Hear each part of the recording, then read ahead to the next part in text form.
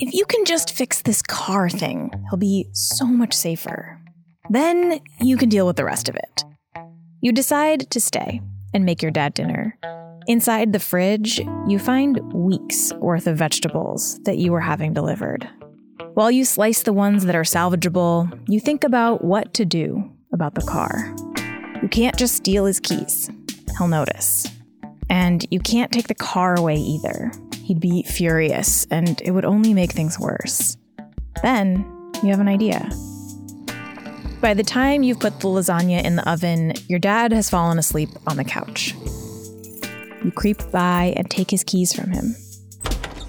Then, you go out into the garage and dig around until you find it. A small metal file. You spend the next half hour slowly shaving down the teeth on his keys.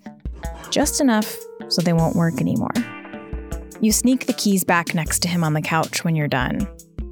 You don't like tricking him like this. It feels mean and kind of gross.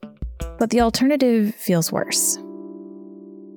At home, you call your sister to let her know what you did, in case he calls to complain about how the car won't start. That's kind of genius.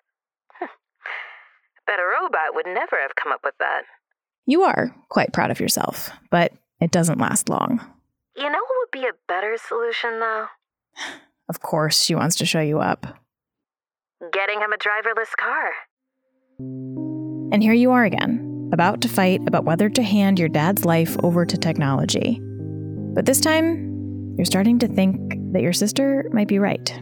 Or, at the very least, that this argument won't die until your dad does.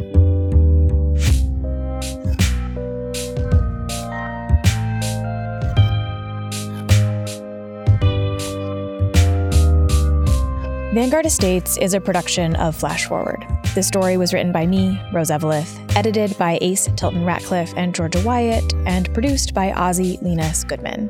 The sound design is by Misha Stanton, and the music is by Elon Blanc. Marcus Jones was played by Keith Houston. Amani Jones was played by Shara Kirby.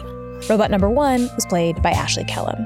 You can find out more about all of those amazing editors, producers, sound designers, musicians, and voice actors at flashforwardpod.com. An earlier version of Welcome to Vanguard Estates was performed live for Pop-Up Magazine.